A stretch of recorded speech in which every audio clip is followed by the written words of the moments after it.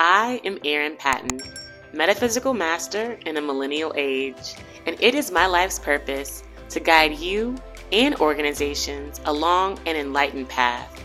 So I invite you to sit comfortably and tune in as I welcome you to the Meta Business Millennial, where we get the real conversations you won't get in the boardroom so that we understand this is exactly the path we need to be on in order to grow, evolve, and thrive.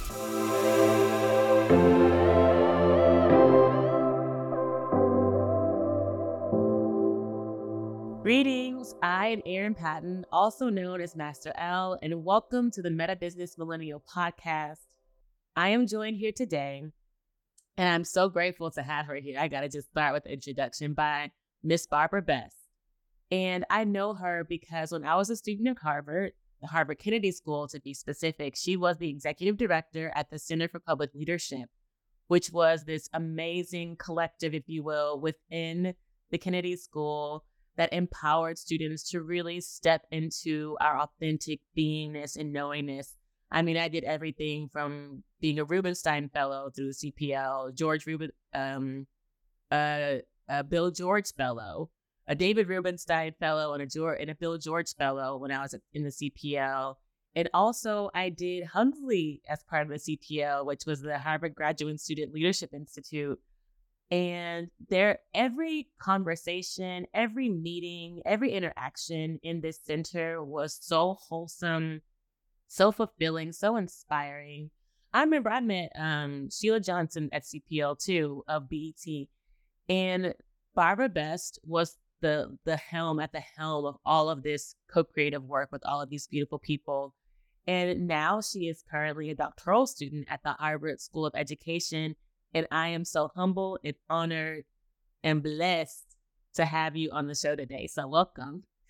Thank you so much, Erin. I'm so honored, and my heart is full of joy to be with you. I've been watching your work. You have always been such a bright light. You make everyone around you shine brighter, and your work is so inspiring, and I really look forward to engaging with you today. So thank you. Thank you too, because everyone knows by now, most people know by now, that my tag is I went from Harvard to healing. Yes. Because a lot of my story the stories that I share post Harvard, even while at Harvard, really reflect, I feel like, my shadow side. And I have to start, now that I'm starting to heal, that I can start moving into the light of what Harvard had been for me. Mm-hmm. And I'm so grateful to have you here to kind of work through this, because I feel like this is about to be healing for me on so many different levels. Working through the light that which I gained from the Harvard experience, specifically at the Kennedy School. And I will never forget, we had to apply for these fellowships at the CPL, just so you all know. And for the Bill George Fellowship, we had to write an essay about what leadership meant to us.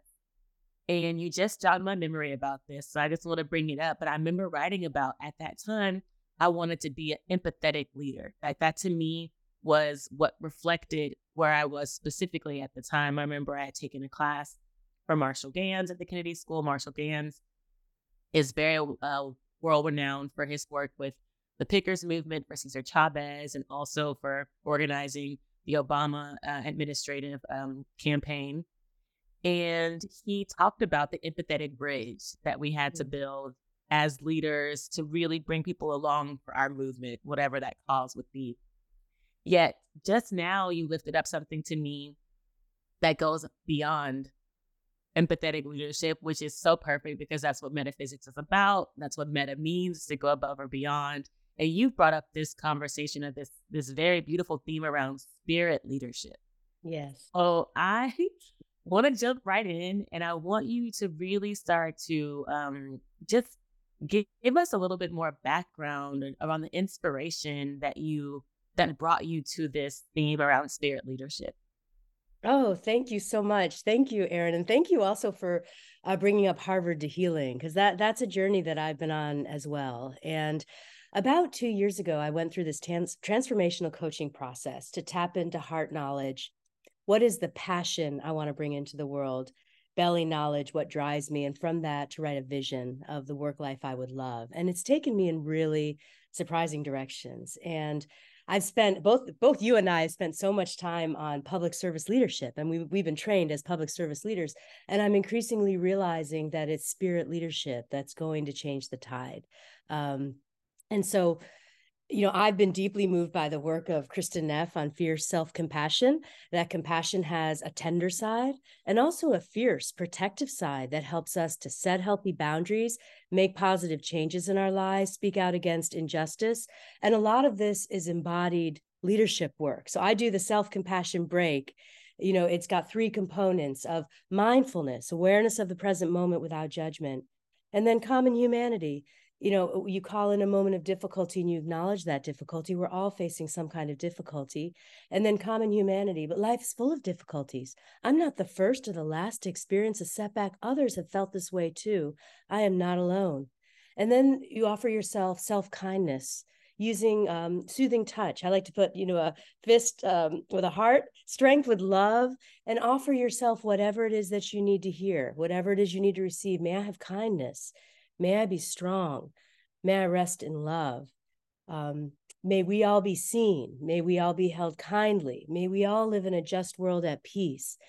And I find that having a felt sense of compassion helps me to be a more compassionate presence in the lives of my family, in the lives, of others in the world. So I'm thinking a lot about this. How might we center compassion as the foundation of leadership, to meet suffering with kindness, and to know that we're not alone as we work in transformation. So I've been really moved and inspired by your courage in speaking out against these, toxic work environments that are really diminishing people. And just yesterday, I was talking to a beautiful friend who's also an alum of the Kennedy School. And we were talking about in Harvard alumni circles, spreading the word on fierce self-compassion so that people can do these practices wherever there's an opening. And we have to work towards healing. And it comes at many levels. It comes in the inner work of healing. It comes in the softening of our relationships. It comes in working for justice and transformation and wholeness in the wider world. So those are some of how I'm thinking about spirit leadership, but there's a lot. And I'd love to talk more, and I'd love to hear what's on your mind, on your heart as well. Yeah, let's get into it, because one word that really deeply resonates, and you just showed a book about it, was the compassion.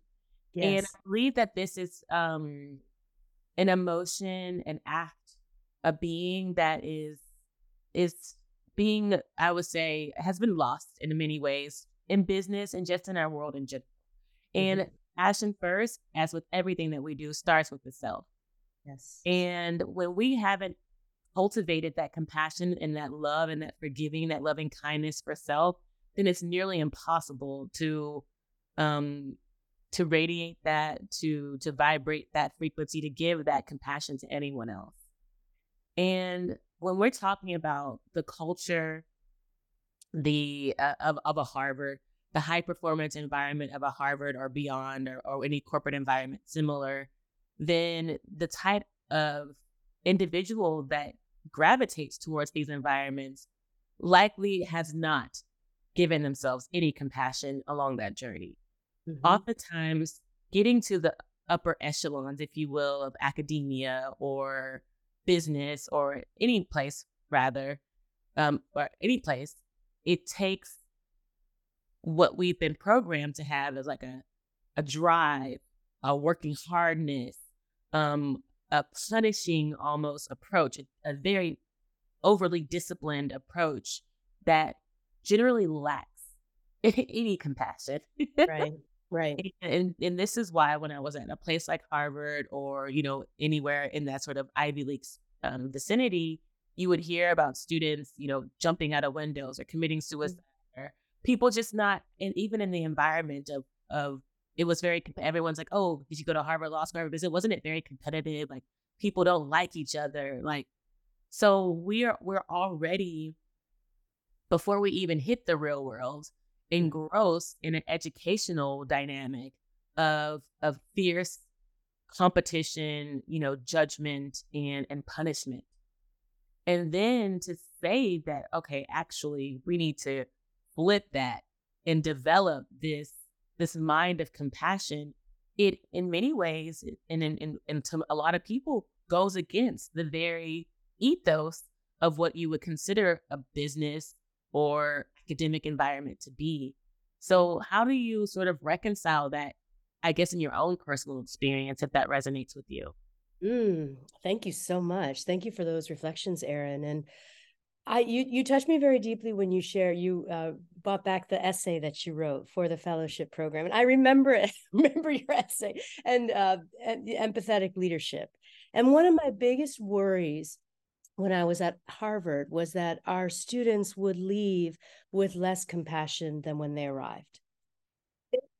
You'll remember our fellows had a big heart for service and for compassion and care of others. And to be frank, the environment can be very seductive and it's just easy to fall off course and to slip. I was slipping from my values. It's a place of a lot of fear, and it's like immense downward pressure. And there was a monastery right next door. I'm a person of faith. I see myself as a spiritual person. And Erin, I would go into the monastery. I would just sit in the stillness, surrounded by positive intention. I would light candles, and I would say, I'm the beloved. I'm the beloved, and we are the beloved. And I would try to cover our students. I would try to cover our staff, but it was taking a toll on me. And I'm very, very blessed. I think we both spent time in Houston. I think you're still in Houston.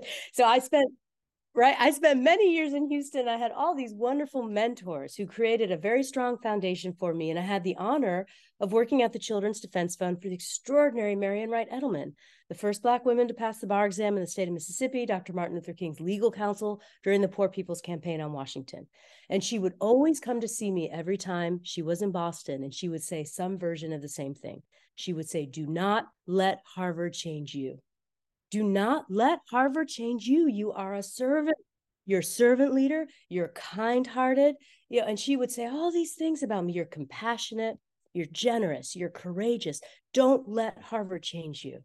And I've been reclaiming who I was. And I've been connecting with my Children's Defense Fund servant leaders. It's an amazing, amazing group of people. And I think of Reverend Dr. Emma Jordan Simpson, who's the president of Auburn Seminary. And her vision is to keep the waters troubled and moving towards justice, and in doing so, to heal the world. And I believe that. I spend a lot of time outside, so I'm very in tune with nature. I like looking at the water. And I believe it's a time to move forward with courage and compassion. It's time to keep the waters troubled and moving towards justice. It's also time to calm the waters and move forward together with compassion. There's a need for calmness, to move forward with steadiness and fortitude. So these are all things that I'm reclaiming. I'm returning like to ancestral wisdom. I'm turning to the ways of my ancestors, ways of the ancestors, those who have come before, and also thinking about paving the way for future generations. So tapping into that heart knowledge of what deeper ways of knowing. I love, first of all, your response to that question because it was truly focused on you. And as a leader, I feel like a lot of times people are thinking about the impact they have on others, and rarely are they wholly self-reflective. And this was very beautiful in the way you were able to tap into your past, into your present, and how it's going to be defining your future. Like, I had no idea the depths of work that you had done with the Children's Defense Fund here in Houston, nor had I, understood your own, you know, I didn't know you was praying for us like that. I was covering you. I was trying to cover you with my light, my friend. Not like that. To build those redwood trees and root systems, I really was. But I have to thank you so much because I know that CPL really held, and continues to hold a lot of space in a lot of folks' heart. Like, just the money alone was just such a blessing, but the energy that we cultivated in those conversations was unlike anywhere else we went on campus. Let me just put it that way. And so, with this in mind, with this idea of troubling the water, because I love this analogy, but then calming and stilling the water, because I can see myself doing both in my work. Because I was like, oh, I'm here all about calm and peace. But to get to the calm and peace, you have to have the movement, because when you think about water, stagnant water, it becomes, feral and mosquitoes and disgusting. It's not pure anymore. It has to have the movement. So I would love for you to speak a little bit more to that in terms of your work, whether at CPL or in your current doctoral work, where you're kind of balancing the nuance of, stirring the pot, troubling the water, and then bringing that stillness, that calm to the water? Oh, thank you. Thank you so much, Erin. I love the question. I love your reflections. I mean, I'm very grateful to be in community. So this work cannot be done alone. And I'm at the Harvard Graduate School of Education. I'm a doctoral student. It's a cohort-based program. So there's 25 of us, just like our CPL fellowship programs. The work happens in community. Joy lives in community. Compassion lives in community. So there's 25 of us from all over the United States with a deep commitment to youth and community-centered approaches. And we are moving forward with both courage and compassion. And I've been thinking a lot about system dynamics. I've friends who work in leadership, and a brilliant friend was sharing me with this insight that every system has an image of the future that it's moving towards, and the importance of attention and perception. I mean, leadership in the present shapes the future. And he was referencing a conversation. There was an interview with the head of Netflix who was asked, "What is your chief competitor?" And he said, "Sleep. Sleep." So our systems, Erin, and you know this, our systems are designed to deplete us. They really are. They're designed to deplete us. And so the question is, what are we moving towards? And what is our conscious image of what we're moving towards? And remember when we were at CPL, the Center for Public Leadership, we would start every year with the image of those redwood trees of Northern California, these giant ancient trees that date back to the time of the dinosaurs. They can live for more than 2,000 years, and they're 350 feet tall. Do you remember how deep their roots are? Do you remember? Yeah, they're like 10 or 12 feet deep. The trees are 350 feet tall. They're massive. Their roots are 10 or 12 feet deep. So how can they stand so tall? Mm. They're like this. I mean, they're all interconnected. And yeah, and so if I may, I would love to share this poem that I've shared with our cohort, that I used to share with the fellows, because again, I believe in the power of like interconnection, the human and the more than human. So there's this poem about the redwood trees that I would read to our students each year, and that I've shared with our current cohort. The ancient redwood trees of Northern California, huge as they are, have very shallow root systems, but they cannot be blown over by the strongest wind.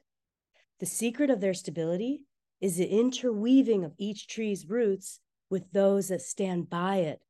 A vast network of support exists just beneath the surface, so that even in the wildest of storms, these trees hold each other up.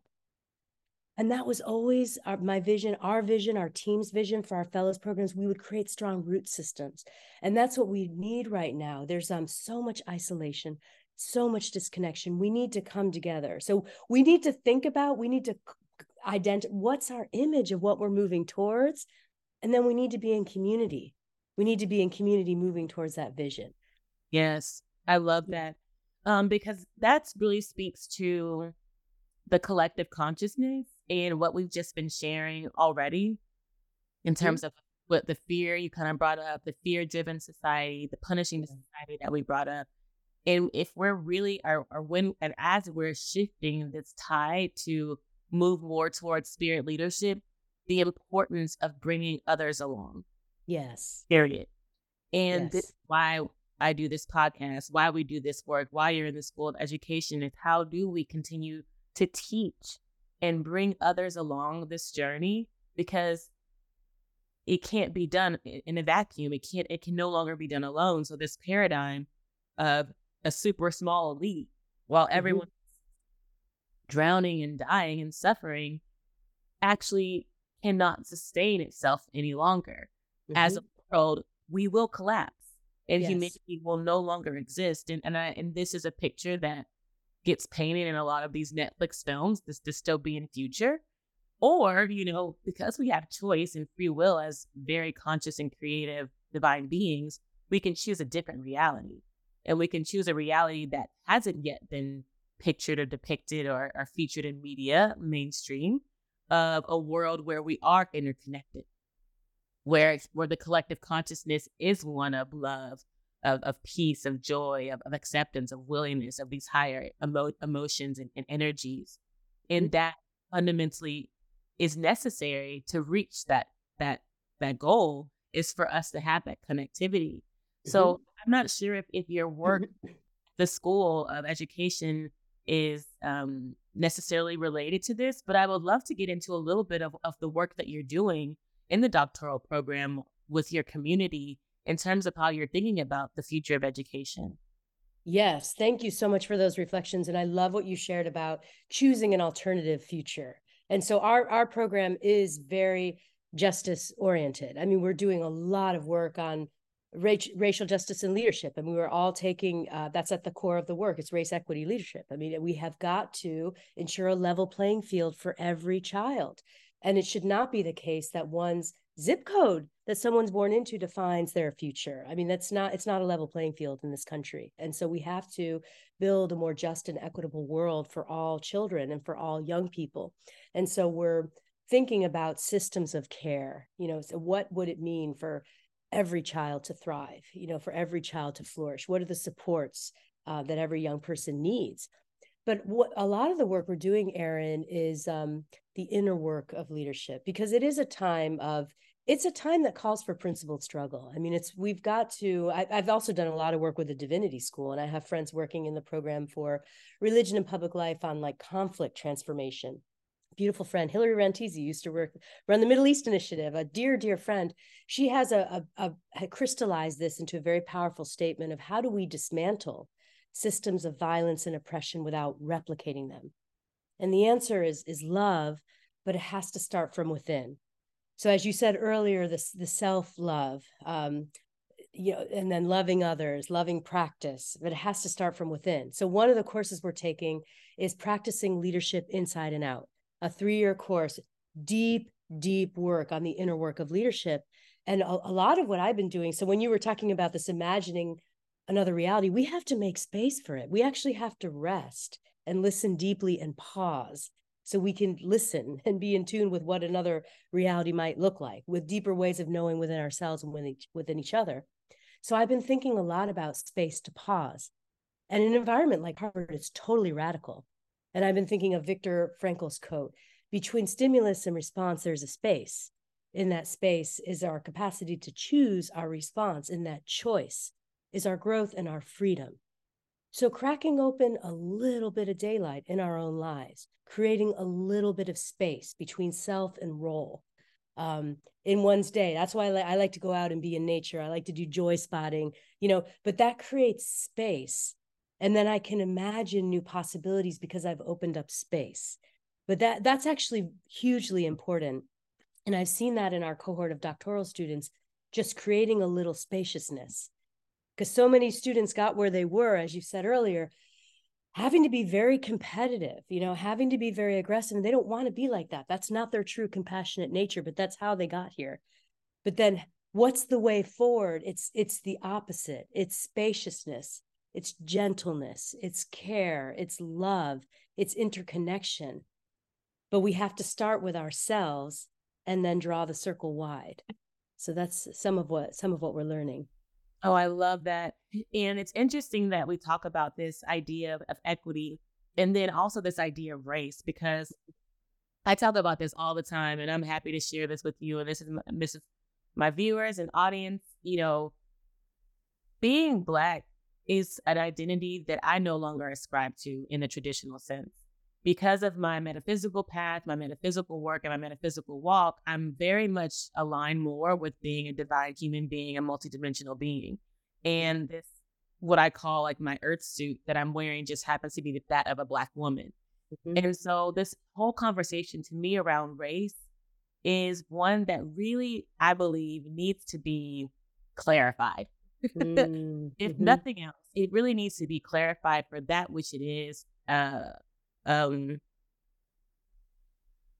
I'm going to do my best to articulate the words, but it's really more around hard boundaries, divisiveness, division, Mm-hmm. and majority, minority, hierarchy, and lowerarchy than it really is around a culture, if you will. Mm-hmm. Mm-hmm. And so it is my greatest desire and hope in this journey of my walk as a metaphysical master in a millennial age to really dispel this myth around Blackness, Mhm. particularly in the West, because Mhm. it has really done a number on our programming, on our mental stability, capacity. It Mhm. has limited us from doing that which we came here on this planet to do because of the prison dominant matrix that has defined what Black, white race means. Mhm. And it is and I just and I'm saying this for myself and I'm saying this for those who are able to receive it, that we really have to start having more intentional and open conversations around what this race really means and this Mhm. conversation really means. When you're talking about equity and zip codes and access, that's a completely different conversation Right. because a lot of people are impacted by this. Yet when we start to get down to race, it creates such visceral, angry, judgmental reactions that there Mhm. has to be something deeper that we must be able to explore and acknowledge so that we can heal, release those chains and the bondages of that which comes with those emotions and move into a higher space so that we can really start to make progress, come up with solutions, and not be angry, reactive, uh, fighting, rioting. Like this is not that's destructive behavior. And from my view, it's time for us to move more into a calming of the waters and Mhm. a thoughtfulness and a mindfulness and a healing around race for sure. Mhm. Mhm. Thank you so much for sharing that. I'm really moved by what you shared, and thank you. And what you said about we are all divine beings really touches my heart and my spirit, and we are. And some of what we've been reading in our work is our young people have experienced soul wounds. And so when getting back to spirit leadership, we have to fill our young people up. We have to let our young people know that they are loved and that they are sacred, and like get back to kinship, that we all belong to each other. We are all one human family. I am because we are. I think of the Mayan wisdom in Lakesh. You are my other me. If I do harm to you, I do harm to myself. If I do harm to myself, I do harm to you. Um, and so I really hear you on that, and just like understanding the child. So there's the democracy is not destiny. Like a young person's zip code should not define their path, right? So there needs to be a level playing field for every young person, but at the same time, we need to surround our young people with communities of love and joy. And during the pandemic, I had the honor of working with this beautiful organization providing community-based mentoring for courageous and resilient young people impacted by foster care. And I saw the power of authentic, trusting relationships and the magic of connection and belonging that we all need to thrive. And in coaching, I've done a lot of work on the green lens. Like what are we looking at in our systems? Are we taking a deficit mindset where we look at deficits, a red lens approach? Are we looking at a green lens? Are we looking at each person as a hero in their own life, whole and complete with their own answers and hopes and dreams for the future? So I appreciate what you've shared. And every being is a divine being, and we need to get back to that while also addressing the inequalities in this world that are not just right. But every person is divine, and we like there's a great book by Dr. Bettina Love, like we want more than just to survive. We want our young people to thrive. And she talks about, I'm going to use the spirit murder that's happening in some of our schools. It's just these really desolate, bleak, negative environments for our young people. So this is the heart of spirit leadership, to surround our young people with love and joy, to know that we are loved and to extend that love to all young people, to all beings. So thank you for. Well, yes. And I also love how you brought up this idea of, the spirit murder, Yeah. because as much as it looks nice to go to a private school, you're paying the 50K a year, whatever it is, versus, the inner city school where they barely have books. And you mentioned this quote too. I can't remember the person, but I am you, you are me. Yeah, yeah. This is why I really the equality, the equity conversation, it to me still looks the same. I Mm-hmm. know for most people, the material aspect of it makes it seem like, wow, these people are getting such a quality education while these people are suffering. But in my view, everybody's suffering. Mm-hmm. And that's one of the reasons why the meta business work is so aligned with me and where I'm in the direction I'm going, because a lot of people are quick to, play victim and look at the white men or the man and say, oh, we're being held down or we're not able to have access or things like this. I look at these men and I say, wow, they're suffering too. Yeah. Looks different. And this is why, that spirit murder resonates so deeply with me, is because when we go back to the conversation around the redwoods and in our collective consciousness and the collective Mm-hmm. who we are as humanity, it actually doesn't matter if I'm studying at a Harvard or if I'm studying at a community college, because at the end of the day, our collective consciousness is likely to be exactly the same. We're both Mm. suffering, we both need healing, and we're not going to get any farther than this if we don't come into that healing, period. Mm-hmm. Mm-hmm. And so then the conversation becomes, all right, well, then if it's not about money, then what's the solve? The Yeah. actually solve the issue. You know, Yeah. Yeah. then that begs the question, well, then are you ready to do the work? Are you ready to Yeah. do the real work of healing? Yeah. If Yeah. if you can't throw more money at it, because we see Yeah. the private schools, we see how they do, Mm-hmm. the kids are looking just the same. So if it's not more money that's going to solve the issue, then what will? Yeah. Spirit leadership. Then Mm-hmm. we're not if murder's happening at both ends of the spectrum, then Mm-hmm. then is the spirit leadership, the love, the compassion, the healing. That's Yes. really the medicine. Yes, yes, yes. And this is really crystallizing things for me. So thank you. Like murder's happening at both end of the spectrum, spirit murder. There's just immense loneliness and despair in all Yes, aspects. There's a lot of despair. So I it just really looks appreciate better over there because it looks better over there, but there's a hollowness. at the And I heart. was there. Why was I going into the monastery at Harvard? Because there was a hollowness and I was slipping from my values. And a lot of our students, as you said, they had struggled. So what's the solve? The future is healing. Dr. Sean Ginwright talks about that, and he's going to be at the Ed School this year as a professor. The future is healing. Um, I'm reading a book that's very influential. It's called No Bad Parts by Dr. Richard Schwartz, and it's internal family systems therapy. And this has been really healing for me, Erin, because I've always been a spiritual person. Faith is like the handlebars I hold on to, spirituality in a world that can really feel chaotic. It's like an inner compass that guides my way.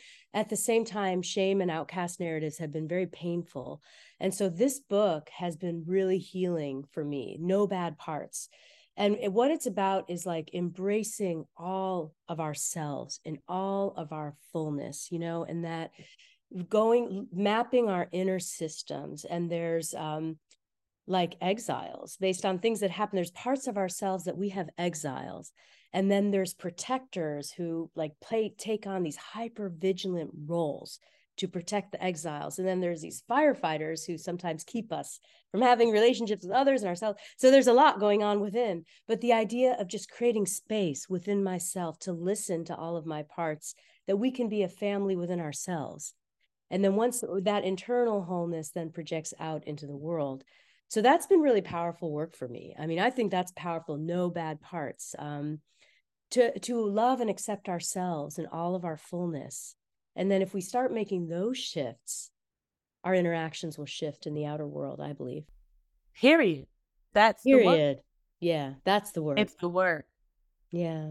And that's what we, in my view, need to teach young people. That's what I do in my practice of teaching business leaders. And that's what I do for myself. Mm-hmm. Because this new earth paradigm, if we don't do that work, we will not be able to make the transition.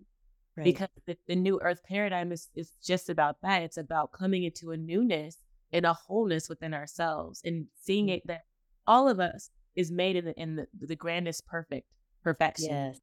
Yes. I know a lot of people don't like that word perfect, but especially coming from a recovering perfectionist, you know, the understanding that wholeness of self, the parts that are so ugly and nasty and painful, are actually most likely our gifts and our super. Yes. Yes, and we're all like a work of art, fashioned in great love. We are. Each person is sacred and unique. And so even I like to be out on the river and think about if I lived on an island, what would my rhythms be like? Just following the tides, what would my rhythms be like if I just lived on an island and was in tune with the waters? Because we can't operate at this fever pitch all the time. So I like walking along the river. It reminds me of this flowing in and out, taking moments to pause, going gently, responding to the current in any given moment, and being willing to recalibrate based on what the journey calls for. Like I love Dr. Robin Wall Kimmerer book. This is another one, Braiding Sweetgrass. This is beautiful. Have you read this? This is beautiful. Oh, it looks beautiful. It's beautiful. It's Dr. Robin Wall Kimmerer is an indigenous scientist. And this book, Braiding Sweetgrass, is a braid of stories to heal our relationship with the world. And she imagines a different relationship in which humans and the natural world are like good medicine for each other. And she talks a lot about the moral covenant of reciprocity and returning the gift to the land for all that we've been given, for all that we've taken. How might we return the gift to the land? So I carry some gloves with me, and I every time I walk along the river, I clean up. I don't like to see trash along the river. I can feel the energy of the rhythm. You know, the river gives us so much, and so how might we give back to the rhythm?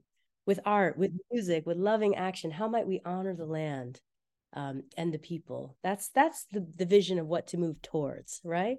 Yes, 100%, 100%. And speaking about that vision, I'd love to learn more about your personal vision. I know we're kind of wrapping up here on time, so I want to make sure you have a chance to share what you're doing. Like if you want to maybe give us a preview of your thesis or maybe what your vision is for your work, what does that look like? Thank you so much for the question. I've been reflecting on this Rumi quote to allow yourself to be silently drawn by the strange pull of what you really love. So I don't know exactly where I'm headed, but I would love to think more about how might we cultivate compassion as the foundation of leadership, to meet suffering with kindness, to know that we're not alone as we work for transformation. How might we lead with love and authenticity through rigid and oppressive systems? And I think about the great teacher Thich Nhat Hanh's work and how we can water seeds every day of love, compassion, joy, equanimity. We can take small steps every day. And the idea of small, sweet steps, we can take a few small steps in the direction of our ideals each day, not 12 or 14 steps, like 2 or 3, and if we didn't, then we wake up the next day and we recommit. It's that gentleness, steadiness. That's the way. That's the way, I think.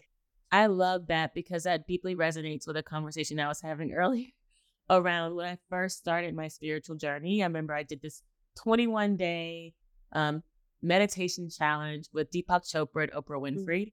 And I Ooh. remember that one of the meditations was Deepak imagining us like walking through the jungle and then removing it, pushing each leaf aside as we were like clearing the path, get to the top of a mountain.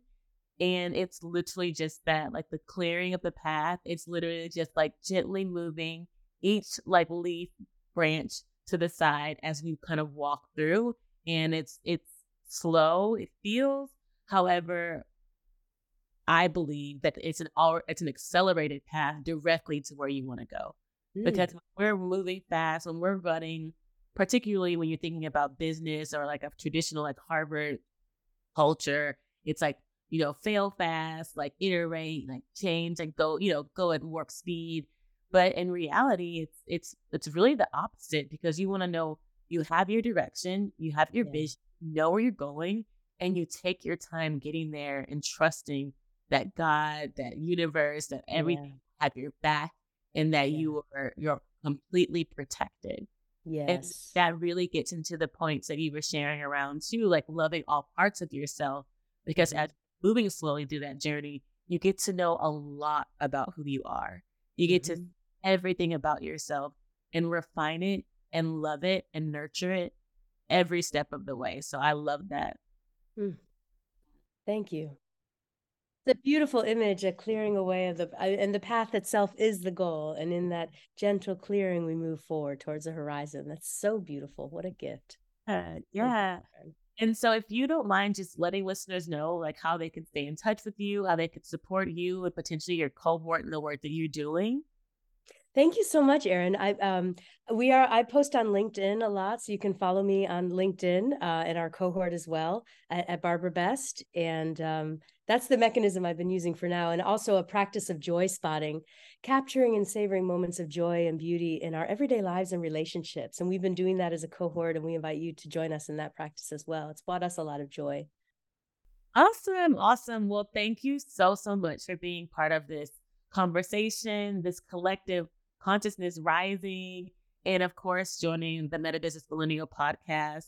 And for all of those who don't already know, you can follow me at I am Erin Patton on all social media channels. The Meta Business Millennial podcast is also on YouTube and everywhere you get your podcasts. And if you want more resources, you can check us out at themetabusiness.world. That's our website, and you can book a discovery call with me, learn more about myself, my ranch, thecommissionranch.com, and how we are bringing some of this work to the land with the Commission Ranch. So until next episode, I love you all so much. Peace. Did you really love this episode of the Meta Business Millennial podcast? Well, I am honored, and I appreciate you subscribing, leaving a review, and sharing it with your friends. In the meantime, stay bright, my friends. Much love and light. Peace.